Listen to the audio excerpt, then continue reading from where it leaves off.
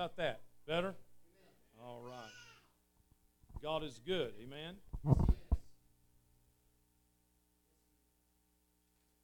God is good. No, the problem is all the time is the answer. God is good. And all the time. There you go. That's how we do it. That's how we roll. If I didn't know better, I would think that some things have transpired since I've been gone. But you know what? We're not going to concentrate on what's transpired. We're going to stay focused. I've talked privately today with Miss Kim, see her, and pray with her and talk privately with her. And I've talked privately with Pastor Bill today just before he got on the airplane. And so I've come with instructions to focus on Jesus and no one else. So if you're going to lift a name up while you're here, lift up the name of Jesus, no other name. And that's what we're going to do. You can take from that what you mean, but that's what we're here to do. We'll not be distracted. Miss Kim is fine. She is completely healed and totally whole, and we don't accept anything else. Amen. So that's what we're going to do. Now, the last statement of faith that I had from her was she planned to be here by the weekend. And if that's where she's standing, then I see no reason to stand differently. Some would say, well, I'd say that if you knew Jesus the way that we ought to, he can do anything he wants to in an instant of time. Amen? So that's what we're asking him to do. Now, healing can take days or weeks or months or years. Miracles are instantaneous. So we'll take the healing because that's going on. But if you want to accelerate it, Lord, and give us a miracle, then we'll prefer that. Amen? So that's where we're going to stand. Now, we probably could just go on in prayer this evening, and we'll probably spend some time in prayer corporately for the things that are before us, because we're also not ignorant of the enemy's devices. We're going to pray about, obviously the imposing need that is upon us, but also the more imposing need of the revival that has been going on for many days and is going to continue to go on for a period of time, and it could go on indefinitely. So we're going to praise God. We're not going to be sidetracked. We're going to focus on those things that the Lord would have us to be focused on. So we've come a long way in a little bit of time to get here this evening. I'm sorry for my tardiness. Please forgive me. It's one of those things I detest. Tardiness and confusion are two of my ultimate hatreds. Confusion I will not tolerate. Tardiness sometimes cannot be avoided. It wasn't avoidable today, lest I come here looking less than I expect of myself. So, but anyways, we are here now. A lot of things in my heart. Thank you for the opportunity to go home, and as we were home Sunday, services were off the hook there. I have really tried to help a lot of my people who did their best to tell me how glad they were that we were home, but how much unneeded we were. And it was painful on them to try to explain to me how great services have been, even though I have not been there. And one of the fellows that was, said, Bishop, we're just so glad you're home, and it's wonderful, and, services were great, but I just want to let you know that services have been really kind of high. He said, not because you were gone or anything, and, you could see him start to fall all over himself, because he felt like he was getting in, and he said, but, it's just been wonderful. And he said, now that you're back, it's good, and we know you're leaving again, but, service is going to be great, not because you're not here. There comes a point when you hear that so many times, you begin to wonder if they really believe that, or, what, there's something else going on. So I told this fellow who is actually preaching tonight at our house, one of our in-house ministers, I said, you'll never know the years that we left to go do the things that God has called us to do, and at home things would fall apart and all kinds of trouble, and, people wouldn't come to church. And I said, to be able to go away and do the things that God has called us to do, and to know that everything is fine at home, is the biggest comfort that we have. That people are getting saved, that people are getting healed, that services are off the hook. I said, that doesn't discourage me. I don't have a confidence problem. We do things, differently. I I came from, the old order of Pentecostals. I came from the Pentecostal holiness movement. I came up in tradition and, legalism and all the different things that were there. And I put up with all of the unbiblical standards for how church should be run for many, many years. And so, lately, over the past 10 years or so, we organized our church differently and started using a more biblical model. And you'd be surprised how well things have gone since we got away from man-led organization in the church. We don't vote on anything in the church, not in my church. But God doesn't take a vote. Now, if you do, that's fine, but we don't.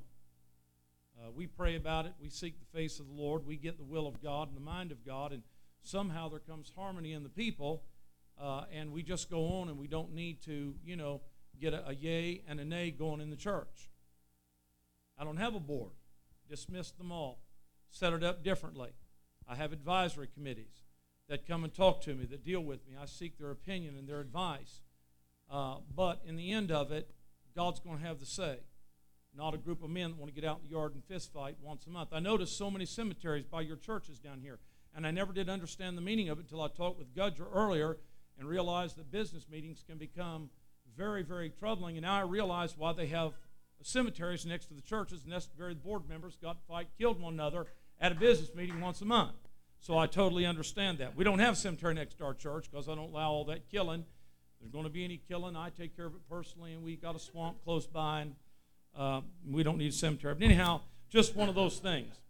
Just one of those things. You take that for how you want it, where it's at. All of that to be said, to say this. God never takes a vote. There is no heavenly model of a vote taking. As a matter of fact, our opinion matters very little to God. He knows what He wants. Our opinion is what gets us in trouble. Sheep seldom tell the shepherd where they will graze, and if they do, several of them usually die. Amen?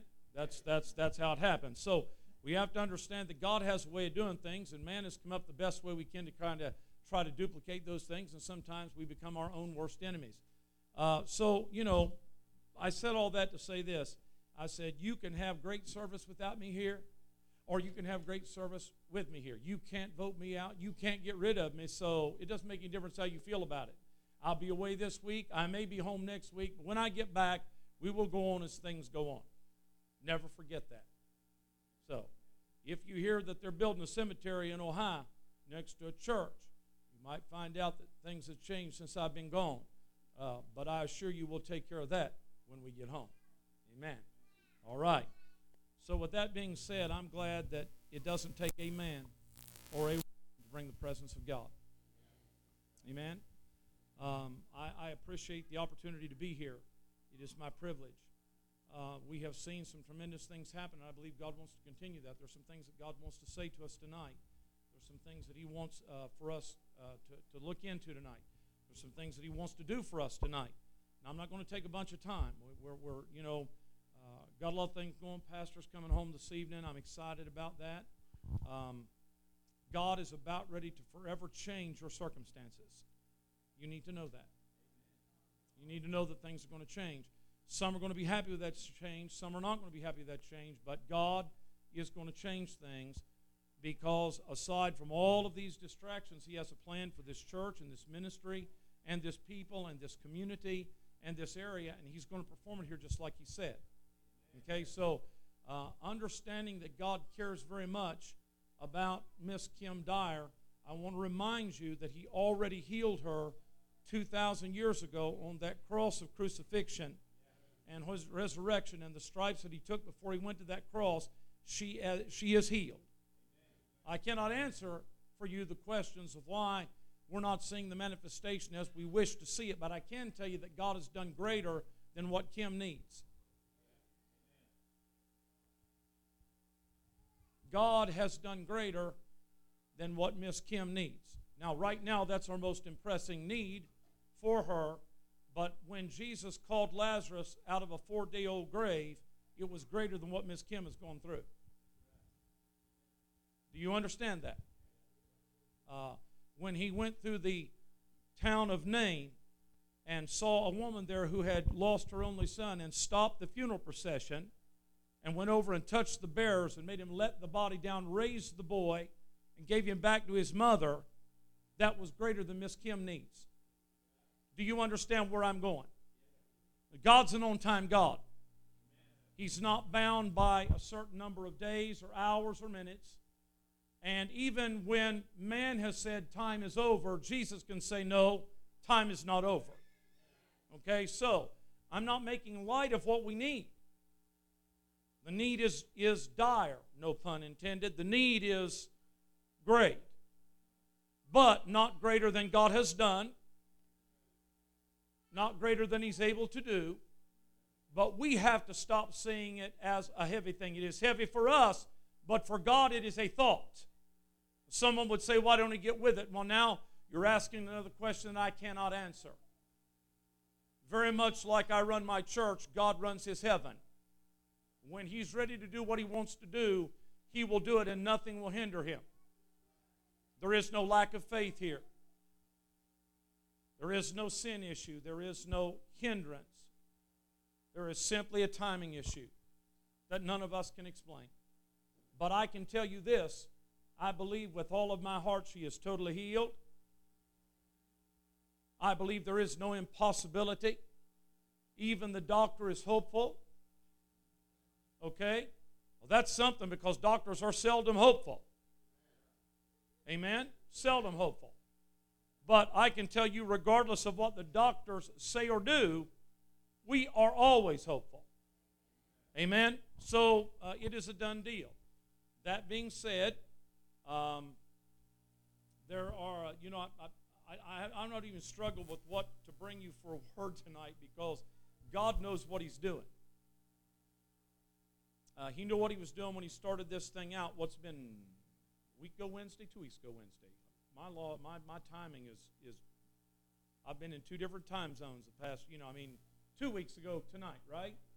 You all kicked this thing off. And then, Wednesday night, Thursday night, Friday night, and then Saturday night, I gave you a scripture, and I said that there were some things we were expecting in this revival. I've already heard that tonight. I think Miss Marie brought that out, but maybe it was Miss Callie, I don't know. We're expecting miracles, signs, and wonders. Remember we said that? It's been mentioned to you again. Somebody remembered it already. And I told you that if you get miracles, signs, and wonders, then there will be a need for miracles. There will be a need for signs, and there will be a need for wonders. You cannot have them if there's no need for them. Okay? It's like everybody wants to go to heaven, but nobody wants to die. Thank God we're around to raise them, and all that kind of thing. But you have to understand that if you're expecting miracles, there has to be a need for a miracle. Okay, we have a need for a miracle. So if we have a need for a miracle, then that need is there, then we can expect God to give us a miracle. So what we're praying and transitioning is, Lord, we're satisfied with healing, but what we're asking for now, it up that it takes. So if it is our desire to see a miracle, then we need to shift how intricately we're praying and say, God, we need a miracle right here. There's the need. Let us have that miracle and start expecting Him for that, as well as signs and wonders. So that was one of the things that we brought out. The other thing was the message was centered in the beginning around Psalms 34, if you remember that. Some have even gotten on national television, tried to steal my message, and gave the wrong scripture reference. I talked to that individual today and corrected them up openly and publicly about it. And if it weren't for me doing things like that, they'd put me on TBN. You take that and chew that for a little while, and you'll come up with what I mean. But I realize you can get excited, you can spurt some things out there, and people will just go by it, and not think about it. But when I've been preaching on it, and then someone throws that scripture out there and misquotes it, then I got to say something. I can't leave it alone. I have to say something with it. And someone will say, I don't think you heard that right. I got it recorded. I recorded it. I got it recorded. All right, right? All right, well, here's the actual verse.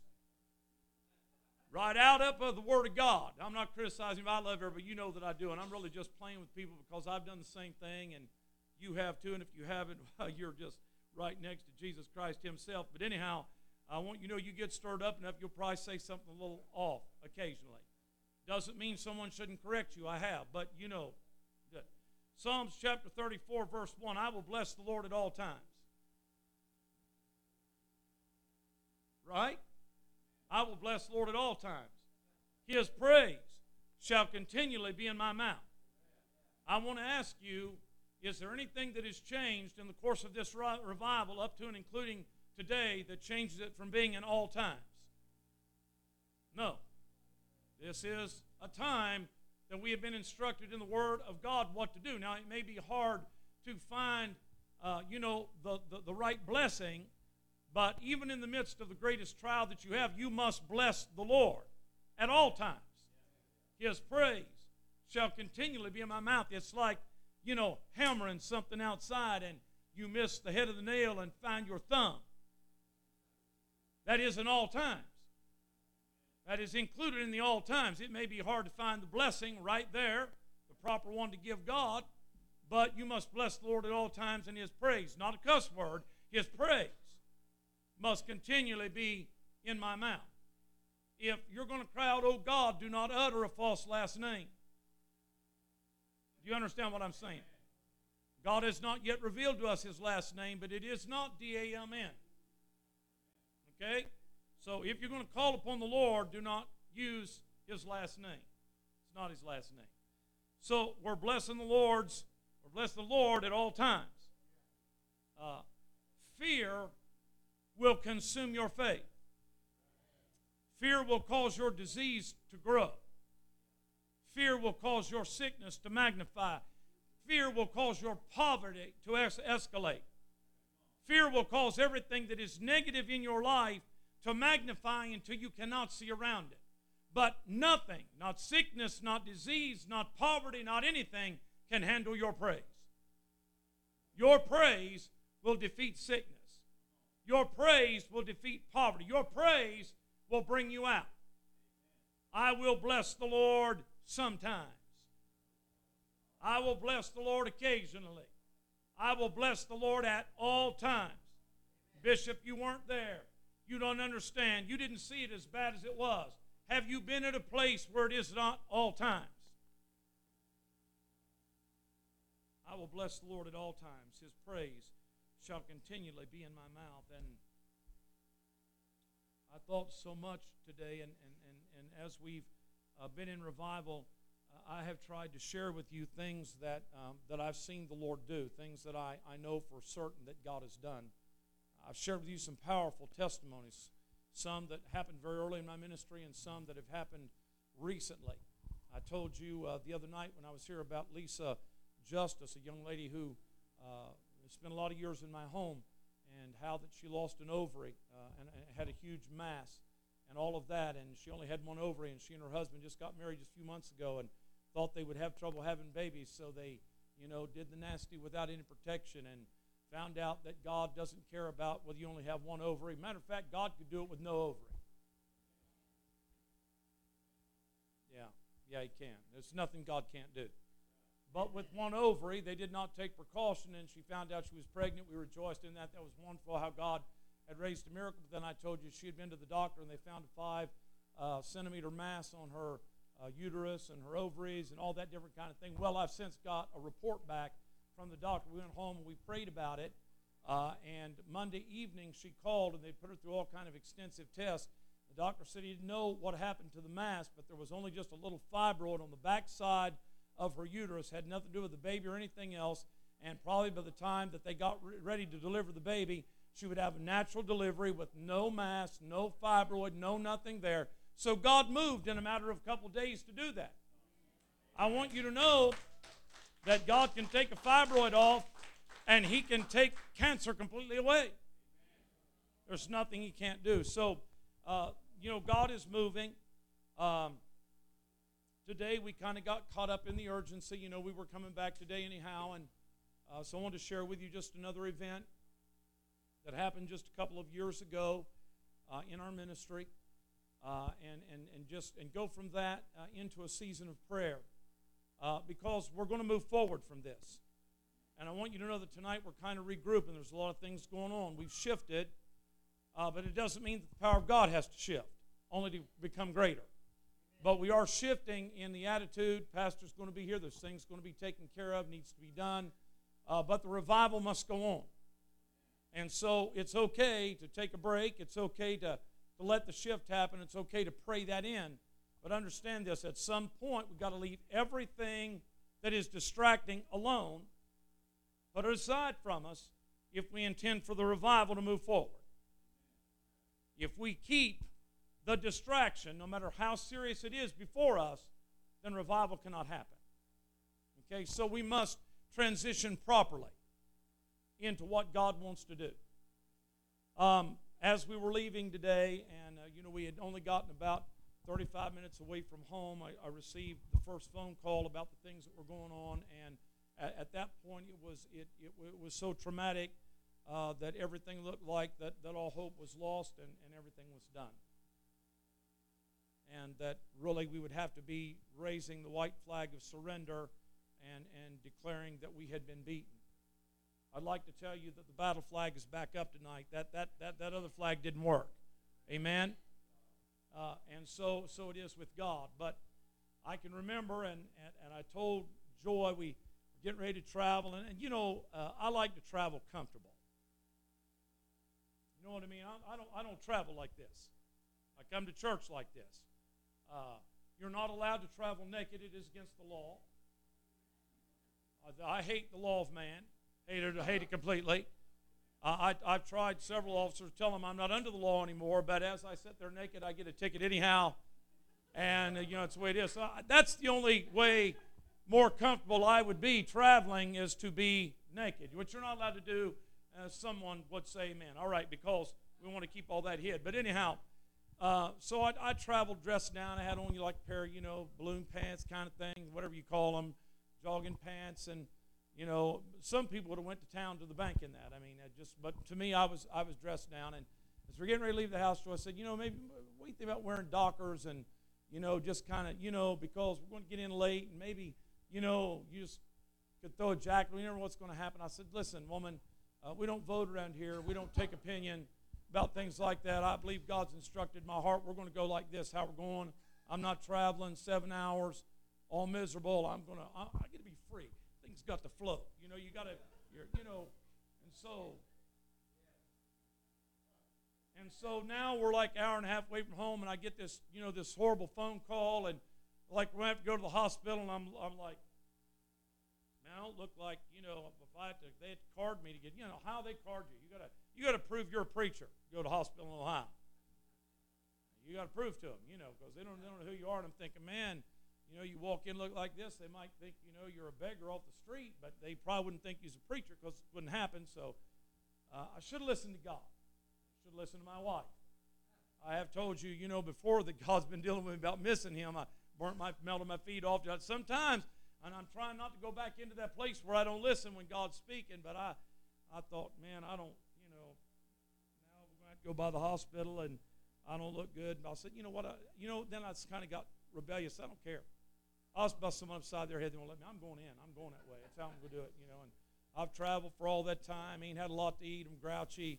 Last thing they want to do is mess with me, because thank you, Jesus. All right. Well, anyhow, it took me back to a place where my wife and I were going out. We went out for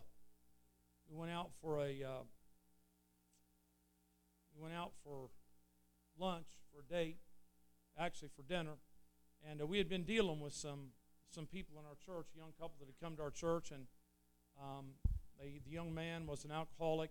He was probably, I don't know, maybe 27, 28 years old. His wife, close to that age, and they were pregnant with their second child, and he was a drunkard, very mean, abusive.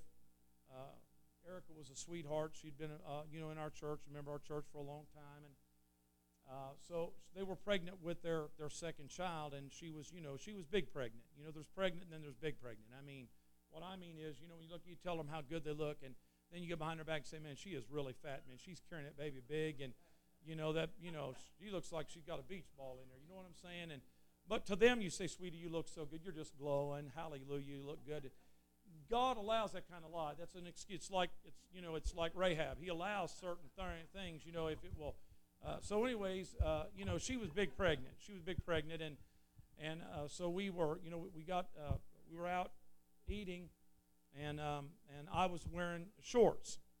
Now they were the knee kind. They weren't the high highs or anything like that. They were the knee kind, and just a shirt. We was out eating, and I had this telephone call. Bishop, you got to come to the hospital. Something's happened. Sister Erica fell out the door. She fell down 4 or 5 concrete steps, and they're worried about the baby and all this kind of stuff. So I'm looking again, thinking, wow, man, I go to the hospital and I look like a bum. And they really do card you up there. You got to look the part. You better steal you a set of scrubs, go looking like a doctor, or you better have a suit on, or you ain't going in to pray for nobody. And so I think, what I'm going to do, and went to the hospital, and there was Erica in the bed, and they were doing all kind of tests for her, and she had fallen right on her stomach. Somehow, being big pregnant like she was and unstable, and she couldn't fall backwards or sideways. She had to fall forward. She's blonde-headed too as well. She fell forward, and she hit every step each time, crack, crack, crack on the baby, going down. And so she was bruised all, over these places and laying there letting everybody look at it. And that's a whole different story. But, anyways, you don't want to hide that. But anyhow, so, we were in there, and we started praying. It's going to get good in a minute. You'll understand where I'm going to go here in a minute. But we was in there praying for her and believing God for the life of this child and for her health. That she cracked her head a little bit and different things, but it was really the baby that they were concerned about. And so about an hour into the trip, in walks her husband. He's a mechanic. He's got grease from his head to his toe. Well, he's about this tall.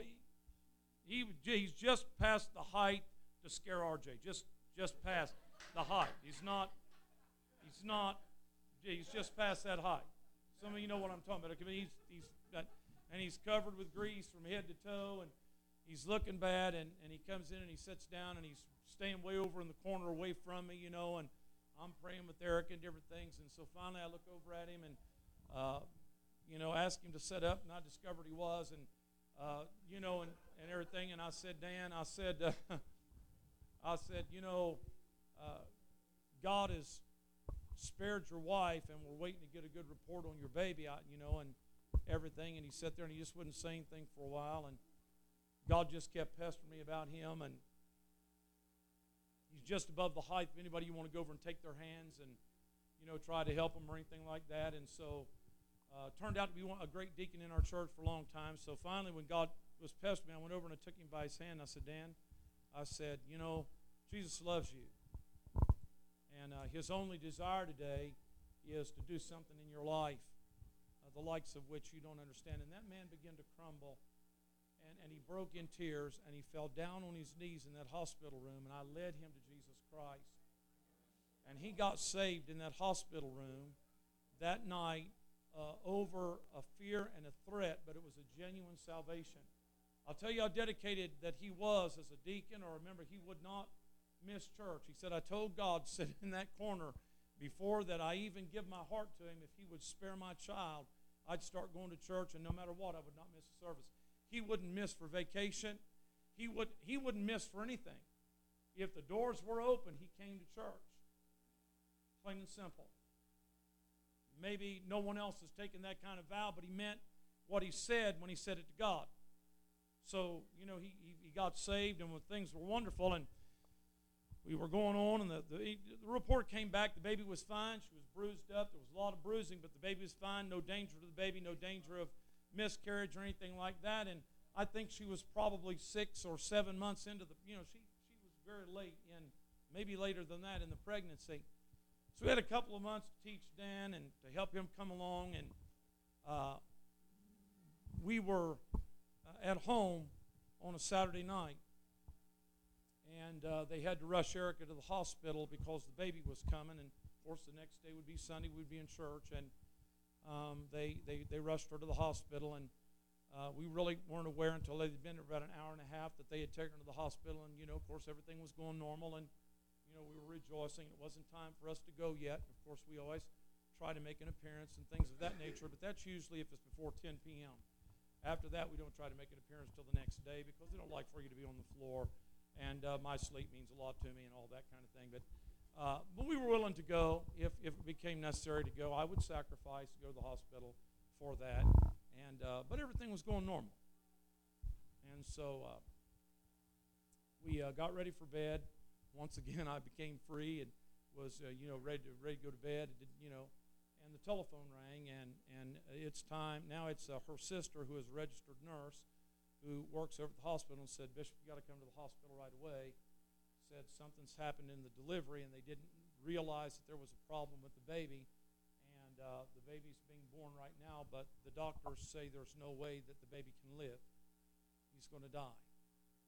And they're concerned right now because everything is so severe that they may lose Erica in the delivery with it. And so Joy and I threw our clothes on, and we rushed to the hospital, which we live in a community very much like yours. Everything is conveniently located about 40 miles away from Jackson. Yeah, if you want to go to the bathroom, it's about 40 miles that direction. If you want to go to the hospital, it's about 40 miles that direction. Stores 40 miles in that direction. There's nothing here, but 40 miles away there is everything.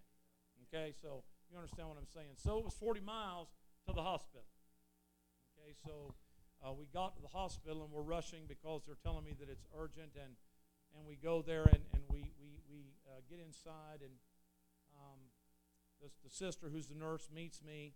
She's waiting on me outside, waiting for us to drive up, and she ushers us in, and she's trying to take us past all the checkpoints and things of that nature to get in there. And when I get up there, they said, all hope is gone. The baby is not made it, not going to make it. There's almost no life signs in the baby. And the doctor wants to let you in to pray for the mother. But before he does, he wants to talk to you personally. And so I said, okay. And so we are rushed back to the delivery room, and they have the intensive care, natal intensive care, whatever it is. And the doctor, the OBGYN, brings me in, and he starts talking to me, and he said, Pastor, we've done everything that we could. We didn't know all the problems that were here. The baby was normal, but something happened in the delivery, and it went, without oxygen. And the mother, we believe we, saved her life. She's critical, but she's going to be okay. But the baby is, there's almost no life signs there, and the law doesn't permit us to do anything for the infant. It's not been alive long enough to save its life. Okay, it's not even on the insurance until they can prove that it's viable and all of that. And he said, I just wanted to let you know when you go back here to pray, because they would not let us do anything. They said, you will wait until the pastor gets here. He said, by law, we don't have to do that. But because of their need, we waited for you to come. But, sir, he said, I want to make sure that you don't offer them any false hope. And he was being very tender. He was being very wise from a worldly standpoint, but he was also very wrong. And he did okay right up until he told me he didn't want me to offer them any false hope. And I said, well, first of all, there is no such thing as false hope. No such thing as false hope. Not when you're talking about God. I said, so I can tell you this. I'm going to go in there and I'm going to pray for this mother, and I'm going to pray for this baby, because there's no such thing as false hope. And I know what you're saying. I respect your education, and I respect what you've said. But if you're going to allow me to go in here, you need to understand that I'm going to do my job like you're doing your job. And my job says that my God's the giver of life. And I said, I'm going in there to do that. And he said, okay. And everybody else was in scrubs and masks on and gloves and all this kind of stuff. He said, you go on in. You don't need to put none of that on. It's not going to make a difference. I said, it's a sterile field, right? Yes, everybody else is back there. I can see them working around this baby, and there's a sterile field there, and everybody's weeping. The sister's weeping. Dan's weeping. He just got saved, and made a vow before God, and now he's faced with a baby laying on the table and everything. And what I did know is when I walked into the next room, there was a little anesthesiologist, and there's a pediatrician, and there's a couple of pediatric nurses and different people in there. And what had happened was that whole team of people there were Christians. And so I entered this next room, and this, I think it's an anesthesiologist. I don't know why, but that's what I believe he was. Came to him and he said, "Sir," he said, "for all practical purposes, the baby is gone. But if you can do anything, please come." I said, "Well, first of all, I can't do anything." I said, "I need you to know that I'm going to come and I'm going to pray, but I can't do anything." And he kind of looked at me with this hopeless look. I said, "But my God can." I said, "I'm not here as the performer. I'm here as the representative of the one who's going to perform." He said, "Well, please, hurry, please."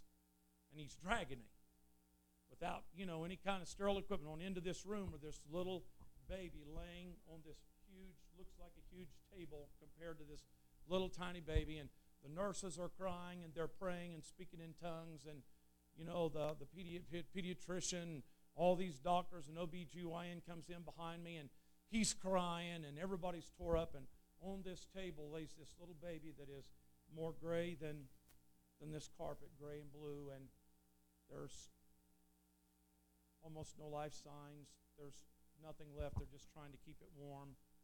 And there's, they get a little beat, and then there's no beating, and there's no breathing, a gasp, and then there's no breathing. And he's completely gray and blue. And one of the nurses looks at me and she says, "Preacher, if you can do anything, do it now." I looked at her and said, "Sweetie, I can't do anything, but my God can." I do not know exactly what happened at that point, but I felt the Holy Spirit literally take me by my back and lead me to the table. And I put my hands on the head of that baby, and I put my hands on the feet of that baby. And I began to pray one of the most sincere prayers I've ever prayed in my life. I remember praying, "God, you're the maker of life. You're the creator of life. I'm asking you now to give life to this child that you created. God, we saw you work miracles." And I just began to pray. And all of a sudden, the monitor goes off, and a heartbeat starts beating, and starts beating, and starts beating, and everybody falls into tears and everything like that. And we stopped to pray, stopped praying a minute, and the baby went back down. Laid my hands back on the baby and started praying again. "God, in the name of Jesus, Lord, you got to give life to this child. You got to help." And all of a sudden, they got a sustainable heartbeat in this child. Within 10 minutes, they had a helicopter on the roof of that hospital to take this baby to Columbus, Ohio, to Children's Hospital. And a mother who was critical crawled out of the bed. The doctor said, "You can't get out of the bed." He said, "You can't even make it to the parking lot." She said, "I'm going to Columbus to be with my child." She said, "You can fly me there, or I'm going to go there, but I just watched God bring that child back to life, and nothing's going to keep me in this hospital because he needs me." And she walked out less than 4 hours after delivery, walked out and got in their truck and made the 87-mile trip from that hospital to Columbus to be with her child. And in 2 weeks, they were both released from the hospital, healthy and whole and happy, and God brought them back. People will all often look to you and say, "If there's anything that you can do," always remember there's nothing you can do. But always remember to tell people, "But my God can." Never, ever, ever be the performer. Be a representative of the performer. Let it be on Him. Let it be on Him. Go and do what you must do. Wear the mantle. Use the ministry. Lay the hands on. Speak the prayers. Quote the Word of God.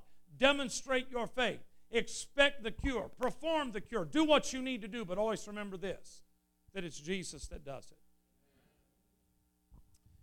In the midst of all that was going on, there was only one unsaved person in the whole room that day, and that was the gynecologist that came to meet me in the room to ask me not to give false hope to this family.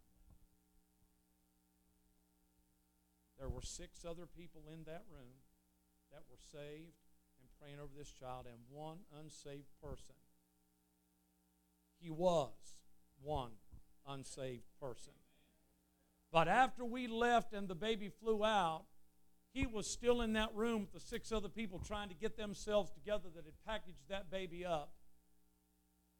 When the anesthesiologist, who was from India or wherever he was from, looked over at the doctor and he said, "What do you think about this?" He said, "I think I want to know the God that preacher said can do this."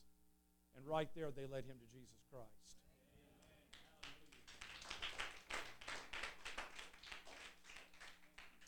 I don't know what all's going on with what we're facing, but I have an idea that it's bigger than what we're looking at.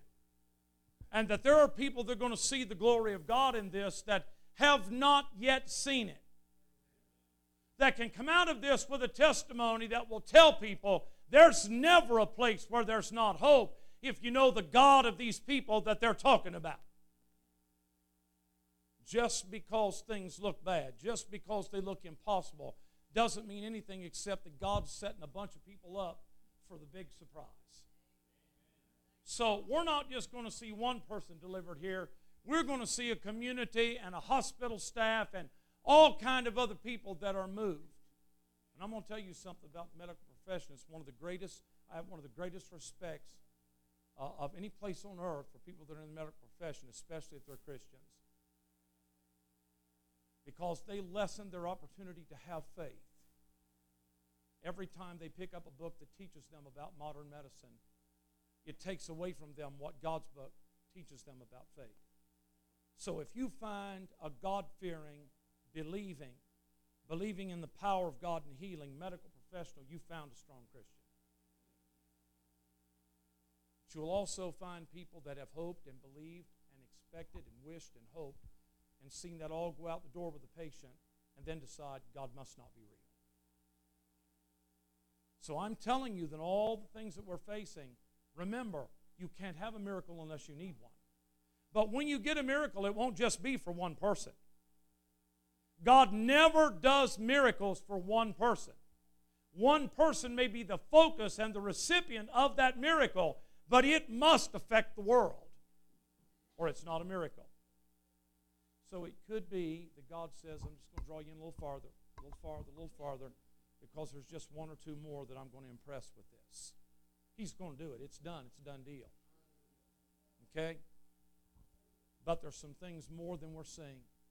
That's why we have to get our eyes open, to pray for the doctor that needs to get saved, to agree with the anesthesiologist and the nurses or the doctors that do believe, to reach out to the people that are going to be affected by the things that are going to happen by the miracles, signs, and wonders that are already taking place among you and that are going to take place among you, because now you must be able to service them and give them an explanation why. Do you want this revival to move forward? Do you want the miracles, signs, and wonders that God has promised? Then pray like you've never prayed. Believe like you've never believed. Stand with Miss Kim and Bill like you've never stood, and the family and the church like you've never stood. But do not fasten your eyes so completely on them that you forget that this revival is bigger than all this. There's a community out here that's about to be drawn in. We saw a taste of it. We've seen just a portion of it. But we're not done. God's not done. And I refuse to be distracted. I will bless the Lord. I will bless the Lord at all times. I will bless the Lord. I will bless the Lord. Do you know how to bless the Lord? Does anybody know how to bless the Lord? Stand to your feet right now. Stand up where you are. Bless the Lord. Somebody bless the Lord. Will's not up here leading you, and no one's cheerleading you, and there's no music playing, but bless the Lord. Do you know how to bless the Lord? Can you make music with the pipes that God has given you? Can you bless the Lord at all times? Can you look past the confusion of your heart? Can you look past the trouble of your heart? Can you look past the distraction? Not losing the focus on how great the need is, but look past it to bless the Lord at all times. I will bless the Lord. I will bless the Lord. I will bless the Lord at all times. His praise shall continually be in my mouth. God, I praise you for Miss Kim Dyer right now. I praise you for where she is. I praise you, God, for where she's at. I do not praise you for pain. I do not praise you for sickness, but I praise you for the glory that you're about to reveal in that lady. I praise you, God, that Pastor Bill's on the way home.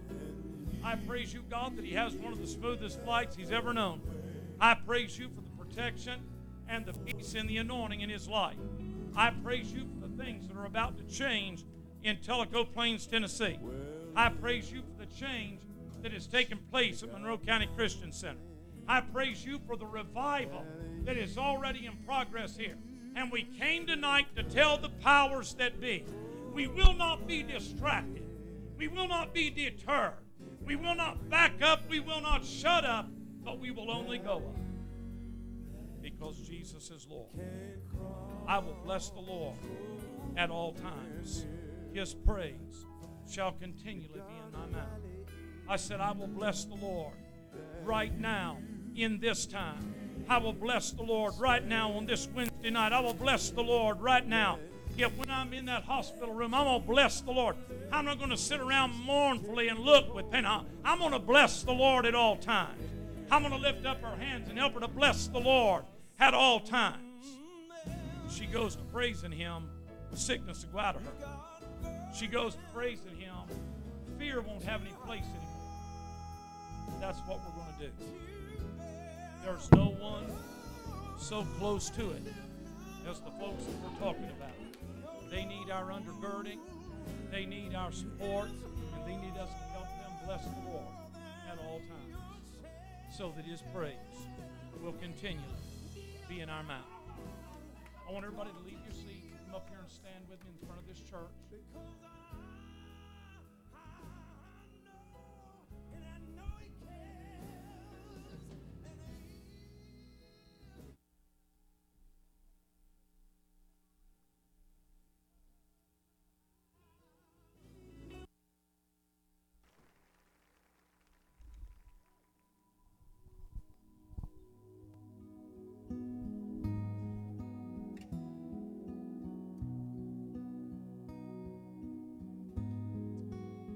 Pastor better than I do, although I can quote him almost verbatim before he ever says anything. But I'll give you the fact that you know him better than I do. What he said he didn't want was everybody in the floor crying, booing, and bawling around. I won't tell you that that's what he was doing earlier, but that's all right because I love him just like that, and we're not going to let up. He has a right. He said, I don't want people downcast. It's not going to get us where we need to go. He said, so won't you promise me that we're not going to just get down and pray and So I did. I gave you a little word. We talked a little bit. You testified, so we can say we did what you said you wanted so you can be the boss. But it doesn't mean that we won't get up front and take hands with one another because, boss, you ain't here. Take hands with one another. It's not like we're not going to get in front of the church and take hands with one another.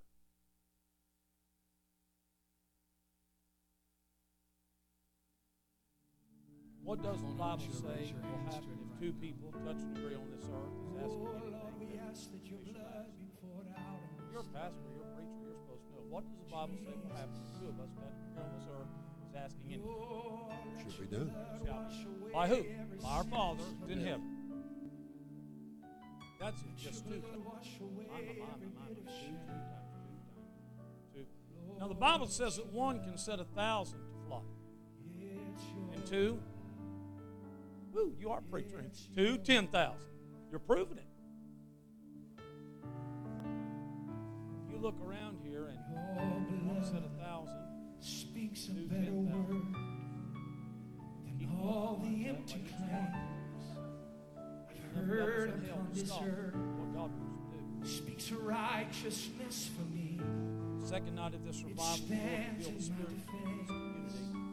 I saw it. Jesus, it's your blood. Cannot tell you where it was yet. Your Maybe God will blood. release me, maybe He won't. But I saw this Spirit. Lord, your cross Lady Joy and I were walking. testifies in grace. We were Tells of the Father's saw a spirit. heart to darker make than a the way night for around. us. Now I boldly we approach. a place. God in This earth thing revealed itself to me. And then when he saw that I saw it, it tried it's to hide me. only by Ran, the blood, hid. your blood. Oh, I hate me. Lord, Oh, your I hate blood speaks a better I have no fear word of them. than all the empty claims. I don't call them out. I've heard Unless upon unless this God earth. says so. But It speaks if a you're righteousness reveal for yourself to me. me, then I'm going It to stands in my defense. You're arrogant Jesus, enough to it's reveal your yourself to blood, me, then you must be in my way. your blood. I saw it. Lord, your At that cross time, God did not give me the words to testifies address in it. And I know what He's doing. All of these tells things of the are a Father's result heart of that. And He's not alone. He's to not make a alone. way for Oh, us. yes. So, Lord, boldly we Really approach, get strong. Really not in earthly confidence. It's only by the We blood. have a multiplication that is 7 times 7 By times your 7. blood. We have 1,000 times 10,000 times 10,000. So God's already given us a bigger match, right? Wash away No our matter how sin, many devils Lord. have come to attack this What church, can make this us pastor, this whole pastor, I don't know what it again? is that's going on. There's enough power in this Nothing room. but There's the enough blood. to bring down all the Nothing devils but right the now. There is no blood. question that hell's behind it. It ain't God. And it's not you and me. So that only leaves one other option. What can wash That's hell. pure as So snow? I'm tired of what hell is doing. What condemns the I want to sound like Earl Roberts of old. Take your hands off God's property. nothing but the blood. I used to hear people bark at him saying, well, if you belong to God, how could the devil touch you? Well, you're just ignorant. I reckon you don't know. The devil puts his hand all over everything that belongs to God if we'll let him. Speaks a better word I'm tired of letting him. than Take your all hands the off. empty claims Take your hands off God's property. that I've heard upon this earth. Take your hands off. It speaks a Demons don't want to let go. righteousness for me. I will call you to the day It stands in my that hell's defense. elite leader met heaven's crown king. Jesus, it's your blood, The day that hell's elite your legion blood, met Lord. heaven's crown king. It was Lord, 10,000 your to 1. cross, You know who won that battle? it testifies in grace. They said, suffer us not to Tells fear. of the Father's heart Don't dispossess us. to make a way. Your spirits over this community, over this How church, boldly we approach, over the ministry of not the in pastors that earthly are saying, confidence. probably it is that you want to cast it out. It's You're only right. by You're the going. blood. I'm telling you, I'm announcing to you tonight, you've got to Only go. by the blood. We're not waiting on you. You're going. Now, at our word, that's why we're here. What We're going to take authority over the spiritual things that are going on here. We'll get rid of it. I don't know if there's a need to do that. Well, then you're not a Bible reader. Jesus dealt with it. Peter dealt with it. Paul dealt with it. Timothy dealt with it. Jesus told us to deal with it. Right? Paul didn't play. Everybody says, you know, all this stuff, we don't need to. But Paul seemed to feel different.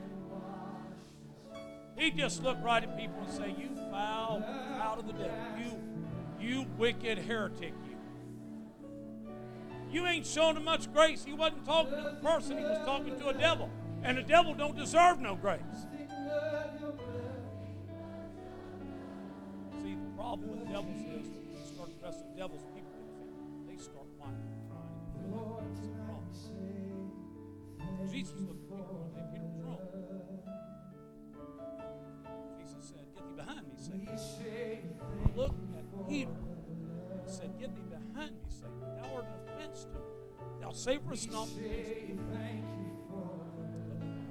He wasn't talking to Peter. Brother Zach, he was talking to a demon who was talking through Peter. Say, I don't believe that. Then you must believe that Jesus is enough. Because he believed enough to say something about it.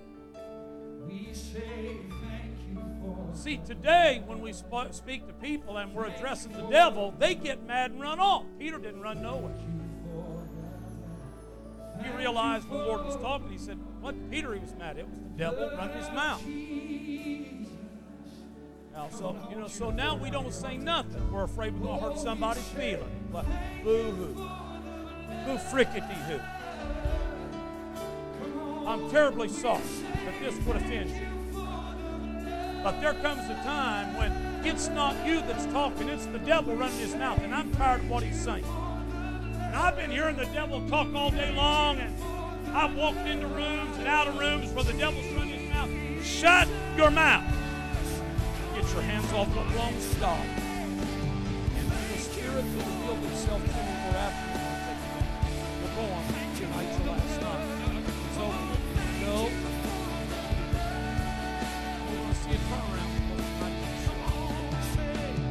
Now, while you have your neighbor's hand, I want you to lift your neighbor's hand high. When you got little guys inside, you don't stretch them out and hang them. Just lift your little hands up first and get their hands up. And I want you to begin to pray. I want you to begin to bless the Lord. We're coming in agreement with this one thing tonight. That God totally changed the course and the direction we've been going. That God totally changed the things we've been looking at. That God totally changed the circumstances in this camp. Where there's been a roadblock, open it up. Where there's been a wall, tear it down. Where the door has been closed, open it. Where the door has been open, closed. God, in the name of Jesus, for everything that has affected and afflicted and been a stumbling block to Pastor Bill, God, in the name of Jesus, I command it to dematerialize. I command it to go out of the way. For everything that has stood in the way of this church, I rebuke that in the name of Jesus. For every demon of hell, every principality, every power, every ruler of the darkness of this world, every spiritual wickedness in high places, every demon known and unknown, I come against you in the name of the Lord Jesus Christ, and by the word of God, and by the shed blood of Calvary, by the resurrection represented by that empty tomb, by the risen Savior, I come against you. I cast you down. I break your power. In the spirit of a breaker anointing that God has laid upon me, I break your power. Here and at home, I break your power. In the name of Jesus, that spirit that revealed itself, I break you. I cast you down. I cast you out. And I declare that you are powerless from this night. In the name of Jesus. God, bring Pastor Bill in safely.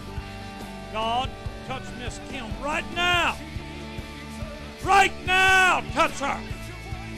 Let us see the change, as it were, overnight. Let us see the miracles, signs, and wonders that you would desire, that you would see. Let us see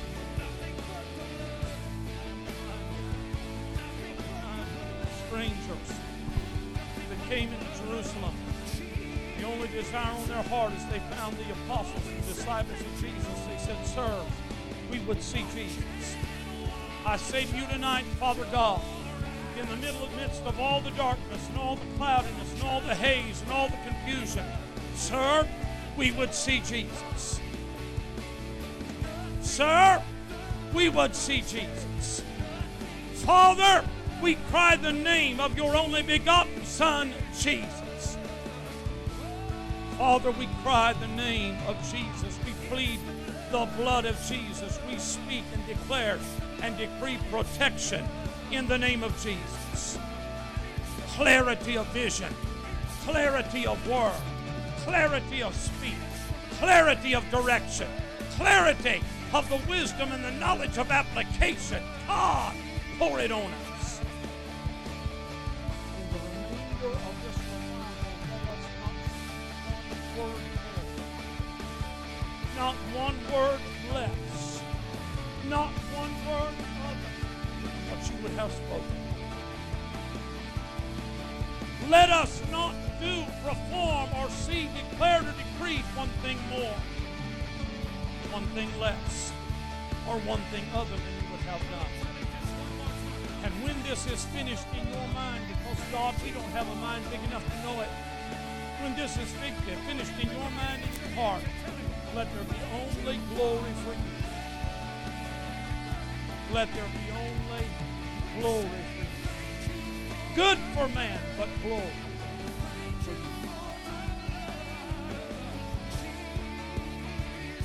bless the Lord right now. Just bless Him. Bless the Lord at all times.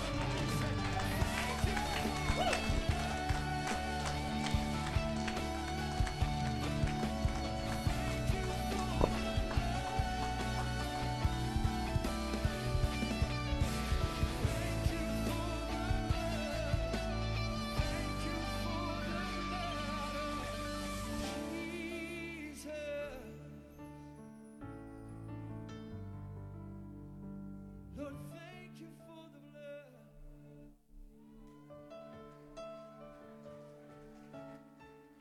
Thank you for the blood.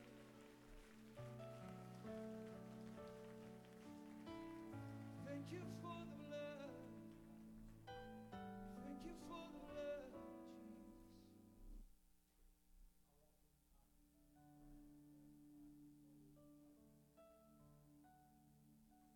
Jesus.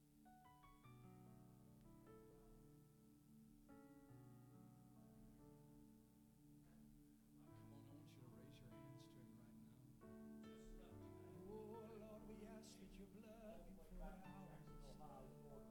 Jesus. Oh, let your blood wash away every sin and stain. Let your blood wash away every bit of shame. Lord, it's your blood. It's your blood. It's your blood.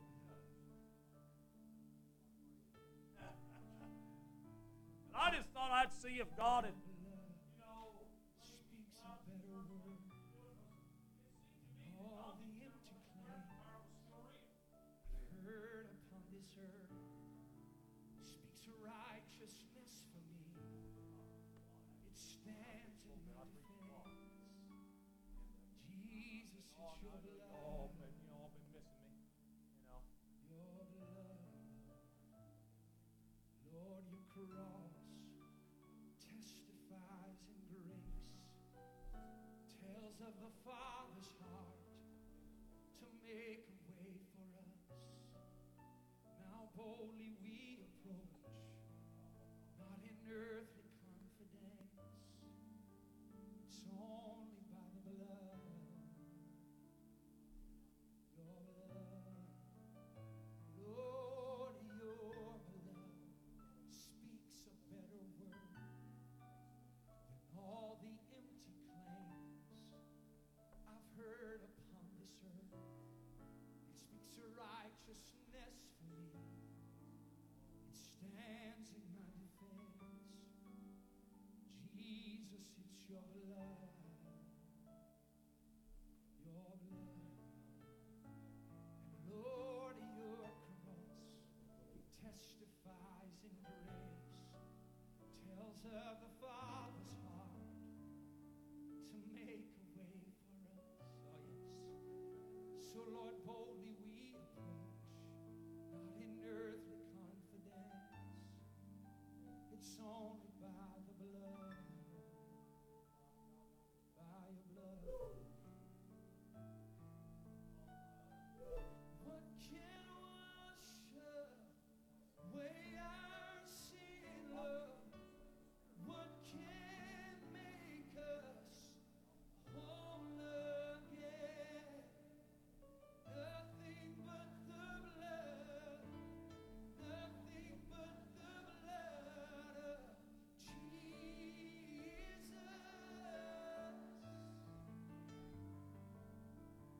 And what can wash us pure as snow?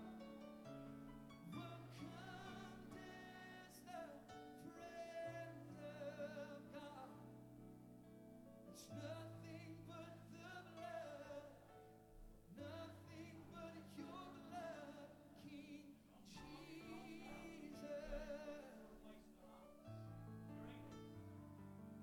Lord, your blood speaks a better word than all the empty claims that I've heard upon this earth. It speaks a righteousness for me.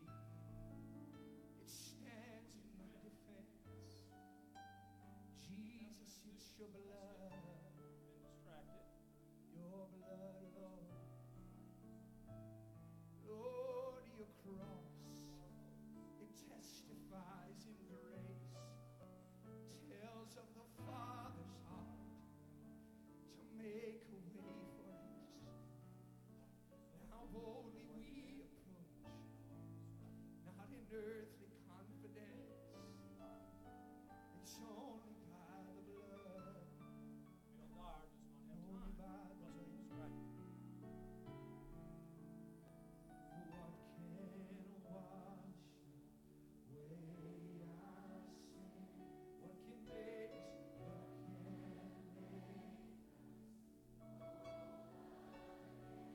Nothing but the blood.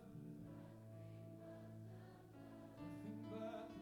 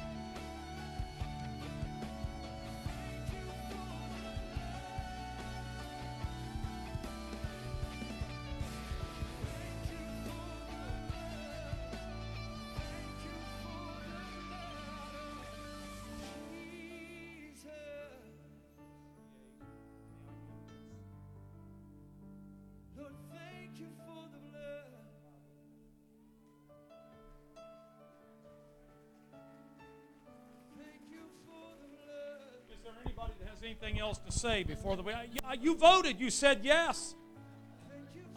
What? You have no right to feel any other way than happy because they even let you have input. I didn't throw it on you like I've been doing. I said, do you want it? Didn't qualify it, but I did let you vote. We've come from all over the place for heaven's help. Now, I won't end on that because that's bad. It's not good. Night before the Battle of Jericho, Joshua, presiding general of the armies of Israel, went out to survey the battlefield. And when he got out there, he saw a man standing over against him with his sword. Joshua, being the commander that he was, charged him and said, as he had hold of his sword, "Are you for us or are you against us?" When the man responded to him, "I am neither for you nor against you, but as captain of the host of the armies of the Lord am I now come. Joshua, slip the shoes off your feet, for the ground that you stand on is holy."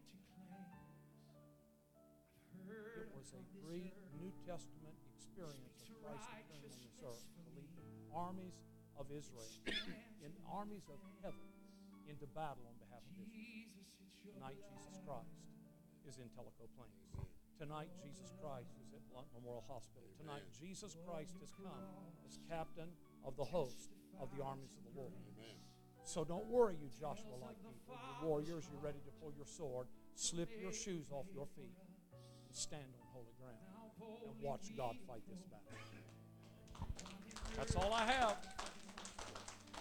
I still feel the Holy Ghost, but that's all I have. Is there anyone that needs to add anything to this service tonight before that we go on? Lord, your love speaks a better word than all the empty claims I've heard upon this earth. It speaks a righteousness for me. It stands in my defense. Jesus, it's your blood. Your blood. And Lord, your cross testifies in grace, tells of the Father's heart to make a way for us. Oh, yes. So, Lord, boldly we approach, not in earthly confidence. It's only by the blood, by your blood. What can wash away our sin, Lord? What can make us whole again? Nothing but the blood. Nothing but the blood of Jesus.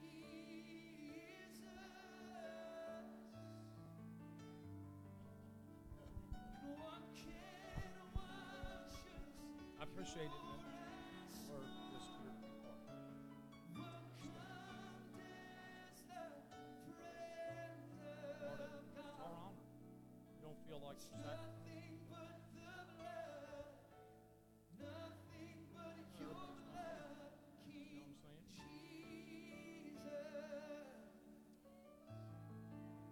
It's going to. Lord, your blood speaks a better It's going to get word greater than we understood. But than please all the understand empty this. We claims do this as brothers and friends. that I've heard upon this earth. Anybody ever see Braveheart? It speaks a Watch me, Braveheart. righteousness for me. When I left home, I said, I'm going. He stands said, where are you going, Bishop? I said, I'm going to fight. Jesus, it's Right. your blood. You know what I'm saying? I hate the devil. Your blood, Lord. I don't like what he does. Lord, your cross, it testifies in grace, tells of the Father's heart Have something to to testify. make a I'll pray way for for you. I us. pray for everybody. Don't pick How boldly we approach, I'll travel to the ends of the world. not in earthly confidence. That's what we're doing. Because It's he knows only that's by the blood, it's him we're trying to please. only by the blood. It's him we're pleasing. What can wash Trying to make exactly what we want.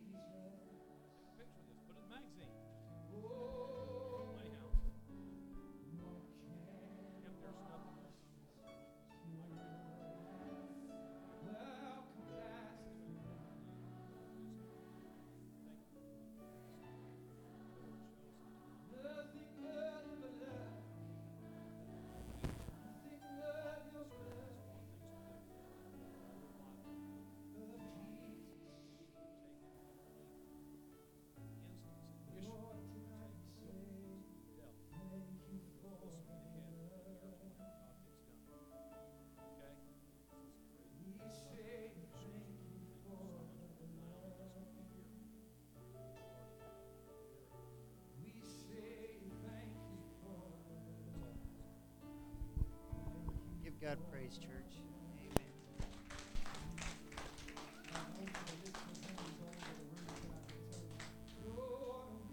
The only two things I want to say to you, church, is number one, be back here tomorrow at 7 o'clock. Amen? 7 o'clock tomorrow. And the second thing is tomorrow, don't let the day go by without getting in touch with our pastors somehow, some way. Text or call and let them know that you love them and you're thinking about them. I know many of you do regularly.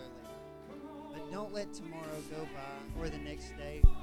Assure them that you're thinking of them, that they're not alone. The hospital, and Lacey knows, many of you have worked there, it's not uplifting. It's not. If I know Pastor Bill Dyer, he hates them. So encourage them, shower them with love, and it will lift them up. Oh my goodness, there's great joy. RJ always says a merry heart does good like a medicine. Encourage and uplift them with the love of God. And that's the two things I want to leave with you. Let's pray. God, you're so good and you're so faithful. We thank you, Lord, for the man of God. We thank you, Lord, for speaking to our hearts. And Lord, cause us to have the courage in you, and the trust in you, and the boldness in you, and the love in you to share with someone. Lead us to someone tomorrow and draw them to the meeting tomorrow night.